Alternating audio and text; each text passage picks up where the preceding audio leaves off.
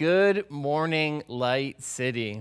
I just want to take a second really quick to thank each of you for watching, for spending a few minutes with us this morning. Wherever you are and whatever situation you find yourself in, I am absolutely confident that God is with you and that He wants to use this message today to continue to speak identity and purpose to you for the amazing life that He has set out for you. And if you're a guest or you're new to this channel, it's no accident that you're here. And if you will give us a bit of your morning, I know that you will leave absolutely empowered and encouraged. Well, I want to jump in this morning, but before I do, make sure that you like this video, that you subscribe to our channel, and that you turn on the notification bell so that you're notified every time that we go live or that we post some new great content. Also, if you haven't had a chance to give yet and you want to partner with us to continue to preach the gospel to our community and really to around the world, there are links in our description box just below. Or if you're on our website right now, there's a give button up in the top of the menu bar. Well, this morning, I'm going to continue with probably one of my favorite series we've done, the Made Well series. And we are sadly in our fifth and final week. And what a month, man, what a month it has been. We've talked about the wonder, we talked about the war, the walls, the whisper. And today, to close it all out, I've titled my message, The Wild. You know, isn't there something just so open, so adventurous, so limitless about the wild? You know, the opportunities are endless. The freedom is boundless. You know, it's that feeling of being completely unchained, you know, uninhibited. And you know, that's at least what I had in my head when we were planning this week's service. Basically, the over-romanticization implanted in my brain by Hollywood and ultimately, I think, by Tarzan. But when I really started to think about the wild, I realized that it's actually nothing like that. You know, the uninhibited quickly turns to uncertain. You know, as I put myself in this jungle scene, you know, I quickly realized that I don't know how to survive in the wild. You know, I don't know how to hunt. I don't know how to use a compass. I just don't, I don't know how. And the passage of scripture that we're going to start with this morning is Mark chapter 4, verse 26. It says, "He, being Jesus, also said, 'This is what the kingdom of God is like. A man scatters seed on the ground night and day. Whether he sleeps or gets up, the seed sprouts and grows, though he does not know how, all by itself. The soil produces the grain, first the stalk, then the head, then the full kernel in the head. And God knows the order in which things need to happen in our lives. And trusting Him is, in one sense, just allowing Him to do not only what He wants to do, but when He wants to do it.'" And this is what we talked about last week with the story of Joseph, not chasing our dreams, but chasing after Jesus. In fact, wherever you are in your room right now, touch someone in the room with you and say, "There's an order to this." Because when you get things out of order, they stop working. So that's why spending your money before you tithe is just a bad idea, because it's out of order. That's why sex before marriage is a dangerous proposition. Too much, too soon. Now he doesn't value you, instead he objectifies you, and there's an order to things, right? There's an order to everything. Enter his gates with thanksgiving and his courts with praise. I've realized my time with God goes a lot better if I start with, thank you for what you have already done. I've got some things that I need. I've got some unresolved issues that I want to bring before you. But first of all, God, I want to thank you because someone this morning is lying on a ventilator and I'm not. And I have breath in my body. And you said, let everything that has breath praise the Lord. And I got breath to praise the Lord. So right now, in spite of how I'm feeling, in spite of what I'm going through, I just want to give you praise. There's an order. And then comes the results. As verse 29 says this, as the grain is ripe, he puts the sickle to it. And some of us simply put the sickle to stuff too soon before it has had a chance to take root. And, we spend our money oftentimes to impress people and because we don't know when to use what God has given us. So as soon as the grain is ripe, he puts the sickle to it because the harvest has come. But the real focus of this message this morning is going to be verse 27b, the second half, and 28a, the first half. It says, the seed sprouts and grows day and night. Whether he sleeps or gets up, the seed sprout and grows, though he does not know how. And that's the key phrase this morning. He does not know how. And then it says, all by itself, the soil produces grain. And so to me, that made me think about grace, right? And that made me think about God's sovereignty. And that made me wonder if I'm staying up stressing about stuff, that if I would just get out of my own way and let God deal with it the way that only he knows how to deal with things, I would be so much better off. Right, so what I came to tell you today is that the dirt knows what to do.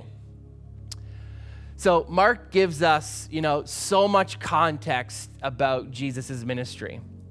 But we also want to take a moment now and pause and look at some of the content of his ministries.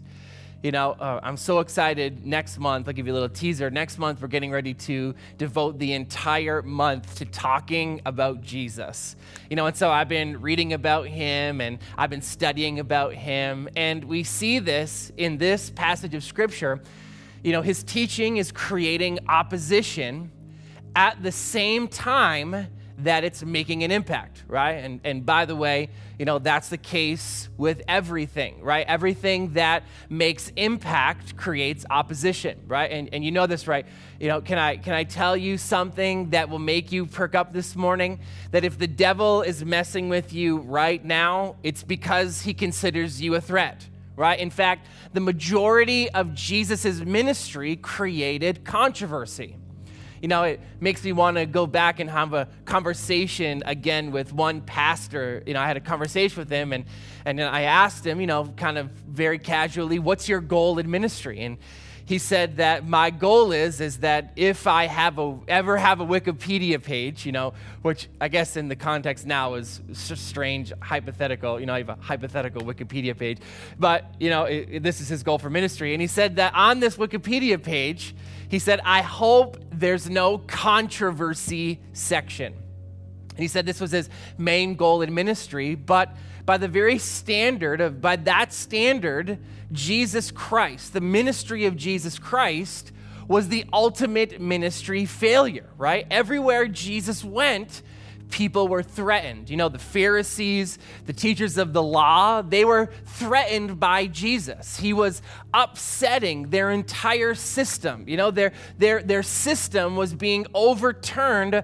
by the things that he was speaking and by the things that he was doing. But not only that, but we see the demons were also threatened by Jesus, that every time he got in the presence of an impure spirit, it started shrieking and convulsing and, begging and falling down at his feet. And it's a funny thing because the demons knew better who Jesus was than the teachers of the law did, right? And I think that's so crazy. The demons saw Jesus and fell down at his feet, and the teachers of the law, they saw Jesus and they crossed their arms to judge him. And I had this funny thought as I was preparing this, that sometimes we should actually be more like the demons, right? That then we should look like them more than the religious people, because at least the demons knew, this guy's in charge, right? At least the demons knew that he has all power. At least the demons knew this guy's not ordinary. He's not average. He's not common, but this is the Son of God. And this is the formation of Jesus's identity.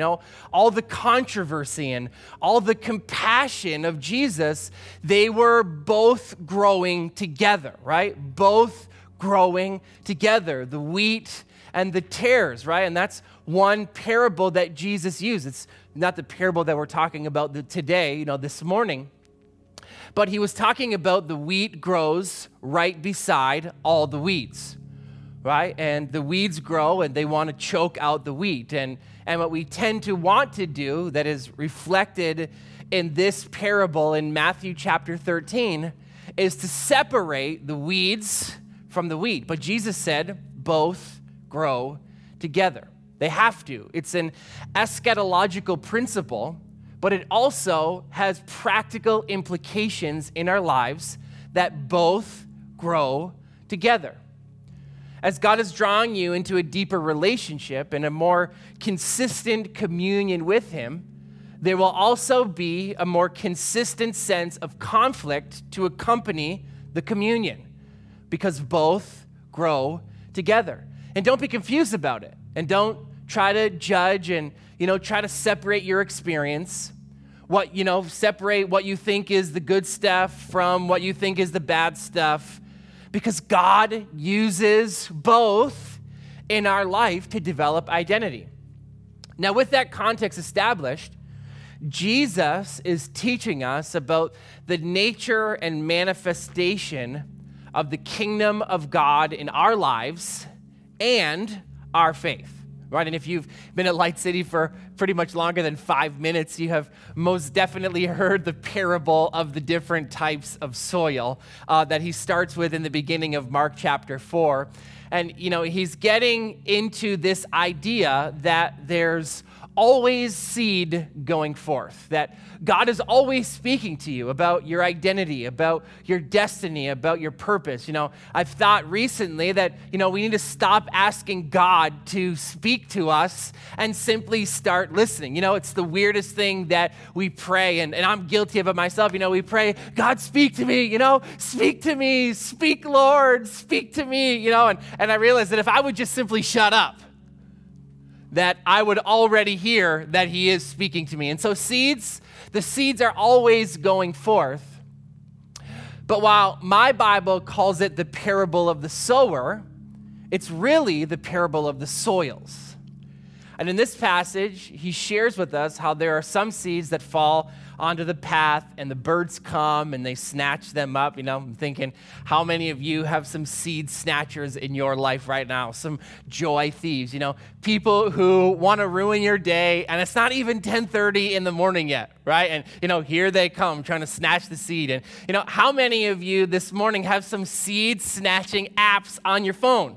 Right? That one with the bird on it. What's it called? Oh, yeah, Twitter. And Jesus said the birds of the air will snatch the seed and grab your attention so that simply, catch this, you don't act on what you heard, but you forget what you've heard. Because I've realized a lot of us have a stash of seed that we've never put in the ground. It's like we've gotten to be these professional seed collectors.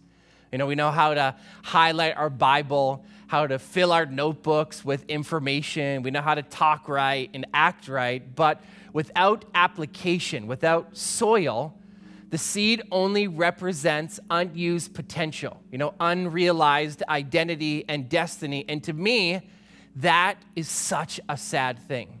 Right? Because wouldn't it be sad for God to show you in heaven how much seed you sat on while you were here on earth? Right? And here's the thing. Don't merely listen to the word. Instead, we have to do it. Right? Because here's the thing. You are not blessed by the word that you hear, but you're blessed by the word that you do. Right? If you think we need to know more, I found out, a long time ago that really I already know enough. Right? Here's the thing. Let me give you a few examples of it. I know that it's bad or it's not right to talk about people, right? And here's the thing. If I would just do that, I think I'd be working like 70 hours a week, right? Just that one alone, right? Here's another. I know that I'm supposed to consider others as more important than myself, right? I know that. You know that. I think you need to chat that this morning, right? Chat that. I know this. Right? We always want to know more, right? I want to grow spiritually, but spiritual growth, it's always been a tricky concept to me. Because originally, I thought spiritual growth required more knowledge.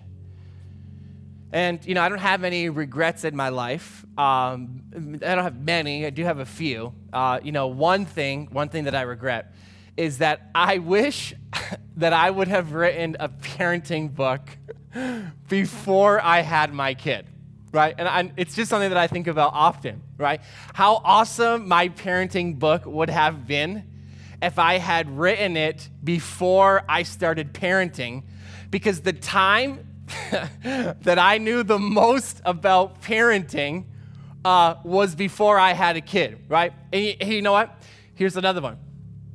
I wish I would have written a book about being a pastor before I became one, right? It would have been so profound, right? It would have had diagrams and informational concepts. It would have been grand. It would have been like 775 pages of how to be a pastor. And then all you showed up and you screwed up all my theories about how to be a pastor, right? People messed up my ideas about how to be a pastor, right? Now, if I was to write it, it would just be a pamphlet, right? Actually, it wouldn't. It wouldn't even be that. It would just be like an illustrated. The whole book would just be, the prayer emojis, right? It would just be like you'd open it up and there'd be the prayer emojis, and that would be the whole book, right? How to be a parent, how to be a pastor. But I knew so much. And you know this. The people who often in our lives give the most advice are often the ones with the least experience, right? And I tell you what I would do if it were me, Let me tell you what I would do if it were me, right? And I know, and I'm not judging, right? I'm just saying. Okay, so 3 things real quick. It's right here in the text, and I know that maybe some of you think that I'm confused or that I'm lost in my notes. But it says that the farmer, right, and this is the crazy part, the farmer who puts the seed in the ground, right, not the seed on the shelf, but who puts the seed in the soil. And let's look at this verse again. He experiences the maturation of that seed, though he does not know how. What kind of farmer is this, though, right? If you don't know how the seed grows, at least you could Google it, right? You could find out that the seed needs what? The seed needs light, or it needs the correct temperatures. It needs water, and then it needs to be planted in the right place. And I can tell you exactly how the seed grows. That's exactly how it grows. And I can explain that to you, right? And so if the scripture says this, right, this parable, which is always used to get us to go beneath the surface to uncover a deeper meaning. If the parable is included in Jesus' illustration of what the kingdom of God is like, right? He said, this is what the kingdom is like. And now we're expecting something spectacular because, it's the kingdom of God. It's a new concept. Jesus is the first one to use this term, and since they're not familiar with this particular concept, Jesus is giving them an earthly illustration. Yet, he doesn't talk about the kingdom of God, like it's Wakanda. He doesn't talk about the kingdom of God being like a spaceship, or he doesn't talk about the kingdom of God being like, a rocket. Instead, he says, and this honestly must have been super anticlimactic for those who gathered to hear his message on this day. He says, the kingdom of God is like a seed. And on this alone, we understand that often what God does in our life will feel insignificant. And then it will go into the soil where it will be invisible. And that a lot of the times when God is working in our lives in the greatest ways, we won't even know how he's working. We'll be ignorant. That's 3 I's. Y'all know I love that. And you can write that down. 3 things about the kingdom of God. It often seems insignificant, it often appears invisible, and often you feel ignorant. So I was thinking about it, that the greatest proof that you're growing in your God identity is sometimes the fact that you don't feel like you're growing in your God identity, right? And here's the thing, I'm sorry for everyone who always needs a goosebump to feel like God is with you.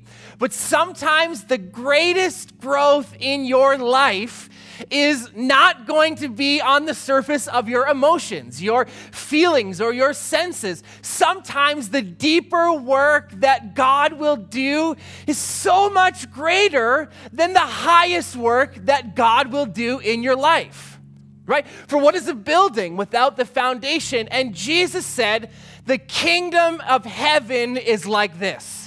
It's something so small, seemingly so insignificant, and it goes through stages that are so invisible, and a lot of the times you'll feel so ignorant, like the farmer who puts a seed in the ground and doesn't know when he'll see it again, right? Sure, he can water it. Sure, he can plow the ground, and here's the thing, we have a part to play in the development of our identity.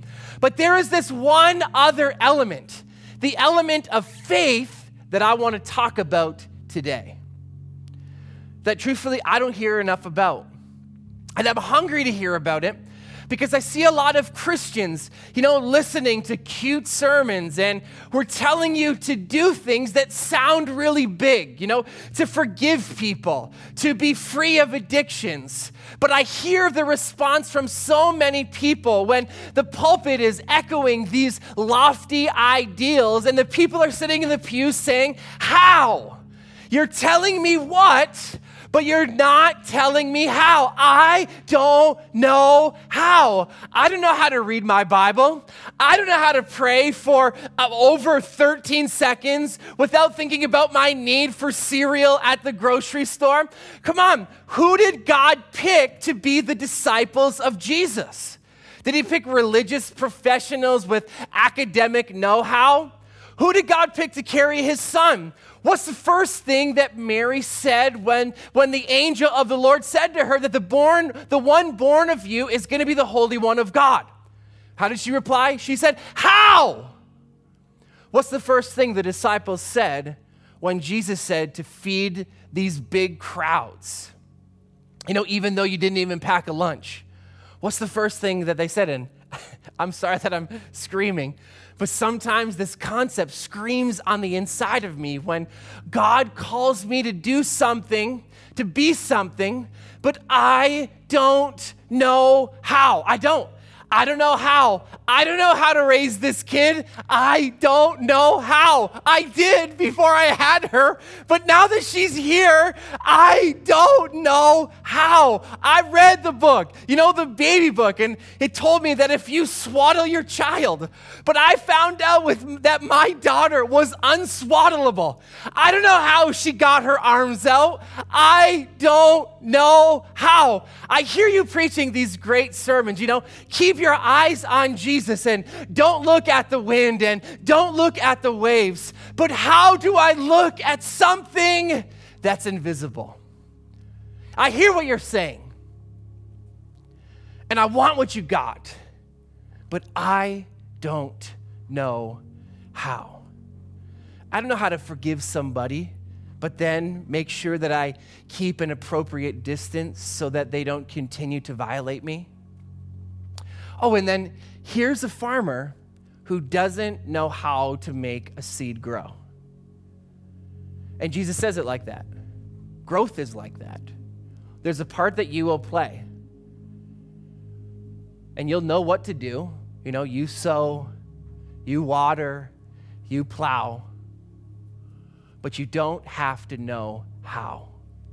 And I realize that this is the dirty little secret of the kingdom that, they don't want me to tell you, whoever they are, right? They want you to think that God chooses and uses and blesses people who are experts. and who are the, epitome of perfection. But I want to tell you who God is looking for. God is looking for fishermen like Peter, prostitutes like Rahab, people who don't know how. That's what God is looking for. Humble people. Scripture says that blessed are those who hunger and thirst for righteousness, not those who are so full of their own wisdom that they can't receive the wisdom of God. So if you came here today with a I don't know how heart, God can fill you. God will fill what was empty before. I don't have to know how. I don't have to know how it works, right? If I did, I would still have to be at my house because I drove my Volkswagen here and I have no idea how that key told my tires to spin. Right? I have a little bit of a concept, but not very much. But I found out something about my car that I found out about God. I found out I don't have to understand how. See, it got me from here to there, from there to here, and here I am preaching. But honestly, I don't know how. I have an iPad, and I put my notes on my iPad. I turn on my iPad, and the notes appear on my iPad. I preach to you. I understand, what button to push, and I push it. I know what letters to type, so I type them. But as to how the words appeared on the iPad, I don't know how. But it didn't stop me from preaching. It didn't stop me from working. And there may be somebody watching today who's in a situation where you don't know how. God, I'm not smart enough. God, I wasn't trained for this. God, I've never been this way before. God, this is new to me. God, I feel like a rookie. Can I preach to you this morning, Light City? You don't have to know how when you know who. He is the Lord of the harvest. The seed is mine, but the harvest is his. And I don't have to know how, I just have to sow. So don't let what you don't know keep you from sowing. The farmer didn't know how it was going to happen, but he knew what to do. I got to keep sowing. I got to keep praying. I got to keep believing. I got to keep coming to church. I got to be present. I got to show up. Come on, touch somebody in your house today and tell them that you don't have to know how, right? You don't have to know how.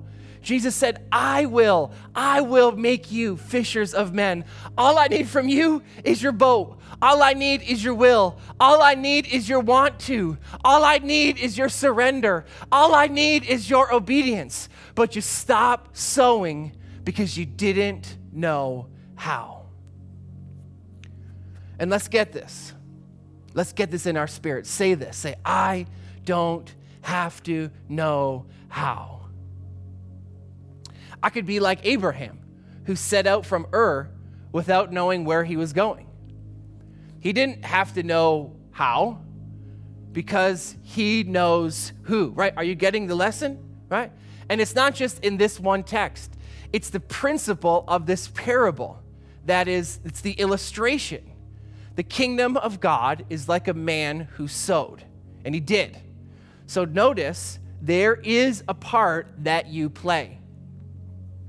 But once you do what you know, there is a point that you reach where you can't make it rain and you can't control the rate of growth of the seed. And there are so many people who will hear this message who are waiting to know before you sow. And it's so much out of order. And as much as I want to preach to you theologically right now, I just want to minister to you personally. The dirt knows what to do. God knows what to do because the greatest growth happened. Catch this. Not when the farmer was doing his part, but when the dirt was doing its part, right? There's a cooperation that happens in each of our lives. It's between the things that we can control, right? I can plow, and I can water, and I can sow, right? I can speak words of encouragement. I can speak words of life. I can invest my resources into the kingdom of God. I can do all that. But the part that produces the fruit is not attributed to the farmer in this passage. And I think we fall into an extreme where we either think it's all about what we know or it's all about what God does in the passage. The farmer scatters, but the soil produces, right? And the dirty little secret, right, if I can use that phrase in church, is that the kingdom of God, right? Jesus is comparing a seed, right? Your identity, right? That your wonder will be revealed in the wild. And what do I mean by this? You know, the wounds, the insecurity, the loss, and the disappointment, right? And if you check that out, it smells wild.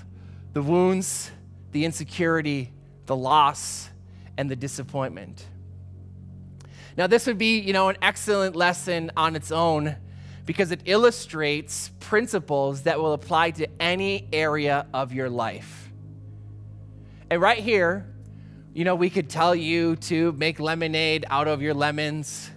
And right here, we can tell you, it doesn't matter how many times you fall down, that when you get knocked down 9 times, that you just got to get up 10, and we can say anything we want right here, and the principle would be powerful.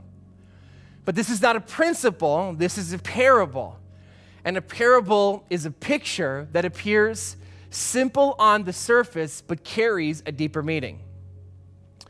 When I read this passage of scripture in the past, I thought that the farmer was Jesus and the seed was the word of God.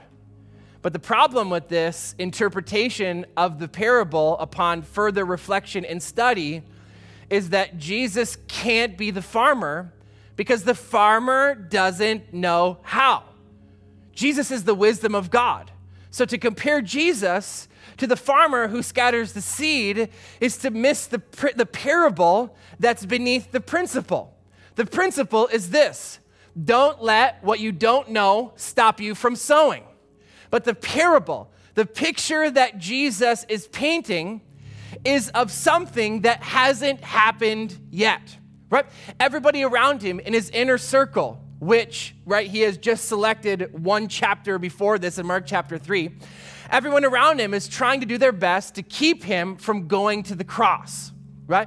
For him to go to the cross means the death of the movement that they thought he came to initiate. And so when he stood before the judges, right, both the Jewish and the Roman, he was silent, scripture says, as a sheep before the shears. Everything in those disciples wanted to see Jesus, come down from the cross to avoid being buried in the grave. But Jesus stood before Pilate and he allowed those accusations to be heaped on him, even though he was innocent. Why? Because he knew that the dirt had a purpose to fulfill, that there was wonder in the wild. And so as he stood before those who accused him, condemned him, sentenced him to die, he could have stopped it all, right? The scripture says that he could have called down legions of angels to come and rescue him from this rejection. But this is what he came for.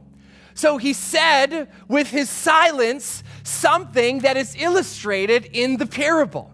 He said, I'm not afraid of the wild. I'm not afraid of getting a little bit dirty because the dirt knows what to do. Because if they accuse me, then my Father in heaven doesn't have to accuse you. So I'm going to take your accusations and I'm going to take your shame. I, the innocent, I'm going to absorb your punishment so that you, the guilty, can go free. So when they heaped their accusations on Jesus, he took it. And when he died on the cross, and they took him down from the cross, and they buried him in the grave, he didn't resist the burial. This is so good. Instead, he stayed dead 3 days. Now, we thought, and they thought, they were attending a funeral. But really, this is good. It was an agricultural lesson because Jesus was not buried on Friday, he was planted. And now because he was planted on Friday, there's an expectation of harvest. So when he laid in the grave, it wasn't over, it was just the beginning. And I came to declare to everybody who's trying to discover your God identity, but you've been going through a season of failure or going through a season of depression, depression or of uncertainty or of rejection or of disappointment, don't fight it. Don't quit on it, and don't pluck up the seed because you don't like the season. This is the gospel of Jesus Christ. This is what the kingdom of God is like. It's wild. And there's nothing man can do to you that God cannot use for his good. And I believe that all things work together for the good of them that love God and are called according to his purpose. But I don't always know how. I don't have to know how. Why? Because I know who. I mean, the emphasis on Romans 8:28 isn't on that all things work together for the good. The emphasis is not on good, because it might not feel good. And I might not know how it's good while I'm in the middle of it. The emphasis in Romans chapter 8:28 is that I'm called, that I love God, and that I'm called according to his purposes. So his purpose is the promise. I don't know how I'm going to make it, but I don't have to know how. I don't know who God is going to use to get me through this, but I don't know how. I don't have to know how. It might be manna that falls from the sky. It might be the widow at Zarephath that God uses to feed me. It might be a little boy's lunch that I didn't even count in the official total because I thought he was insignificant. But the seed always looks small. I mean, God might use a little boy, a little thing. I mean, the littlest thing. I don't have to know how God does it, but some of you are stuck because you need to know too much. You need to be someone who's perceived as someone who knows, and so you remain in darkness. You know, you want to be perceived as someone who understands things, but the soil represents uncertainty.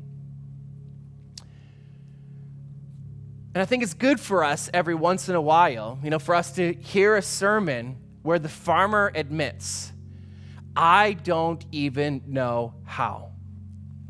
Come on, because if you had to call the family of George Floyd, after this absolutely unspeakable tragedy has happened, and you were telling them that God is going to get you through this, you wouldn't be so quick to tell them how.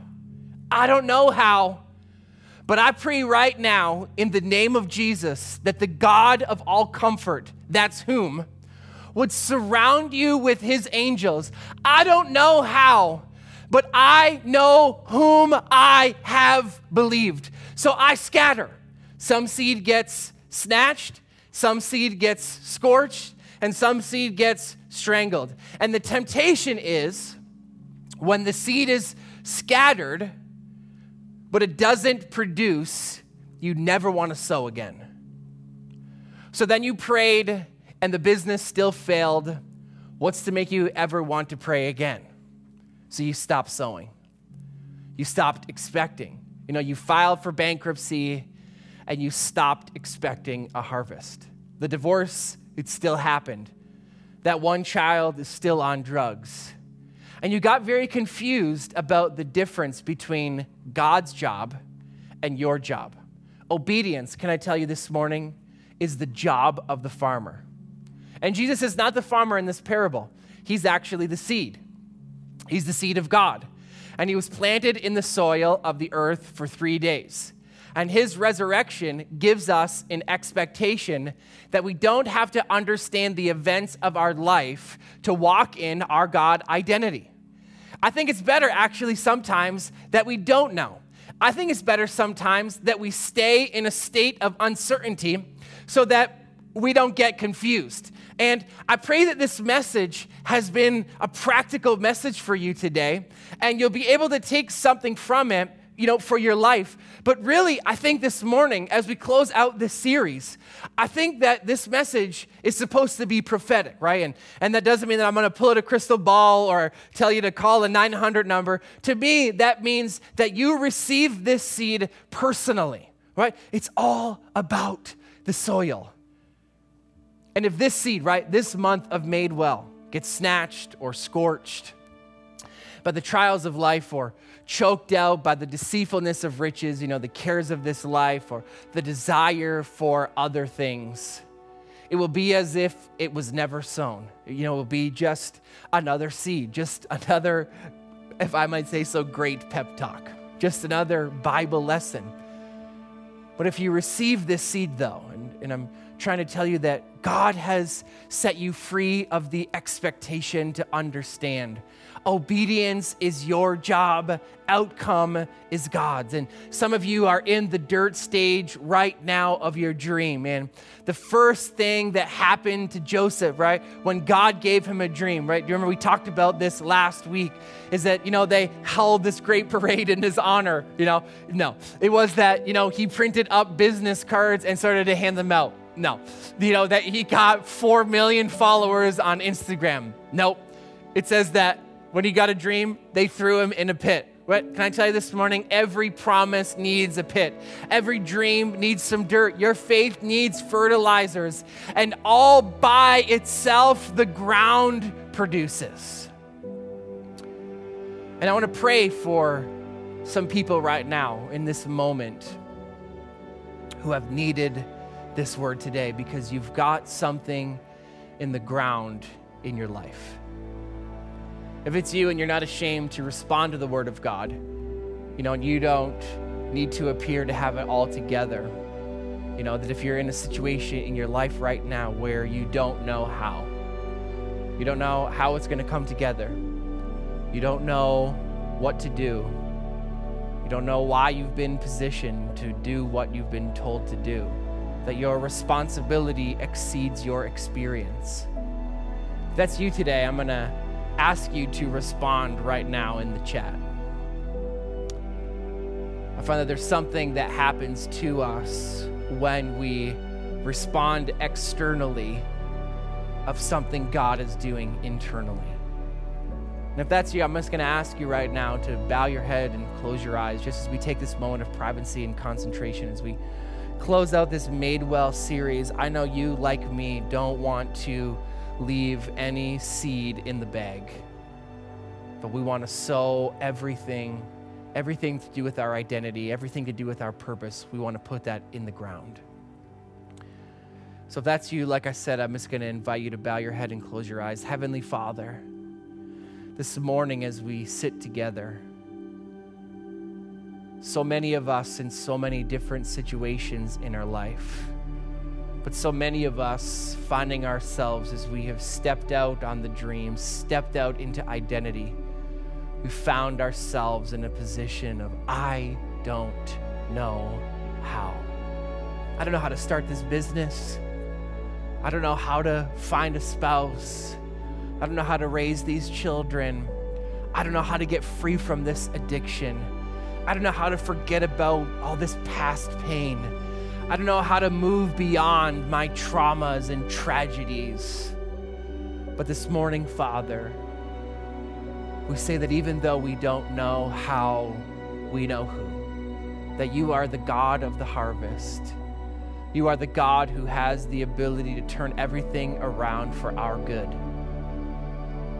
We thank you for that this morning. We ask that you'd open up our eyes to see. We declare that we have the mind of Christ, that we think like you, we see like you, we act like you, we obey like you, we talk like you, we walk like you, we expect like you. We declare, Heavenly Father, this morning that this month, this Made Well month, God, that will be forever changed in Jesus' name. And really quickly before I close, I want to invite you. Maybe you've never entered into a relationship with Jesus. Maybe you've heard about him. Maybe you haven't heard about him. Maybe you've had bad experiences. Maybe people or organizations have tainted your view of the goodness of God, and you're hearing me talk about a God who knows us, who sees us, who wants to be with us, and you say, I want to know that God. I'm going to invite you really quickly to pray a prayer, repeat a prayer after me. Scripture tells us very clearly that if we confess with our mouths and believe in our heart that Jesus is the Son of God, that he died to take our place, to become sin so that we could become righteous, that we would be saved. So I'm going to invite you really quickly, just repeat this prayer after me. Say, Heavenly Father, I know I'm a sinner and I need a Savior.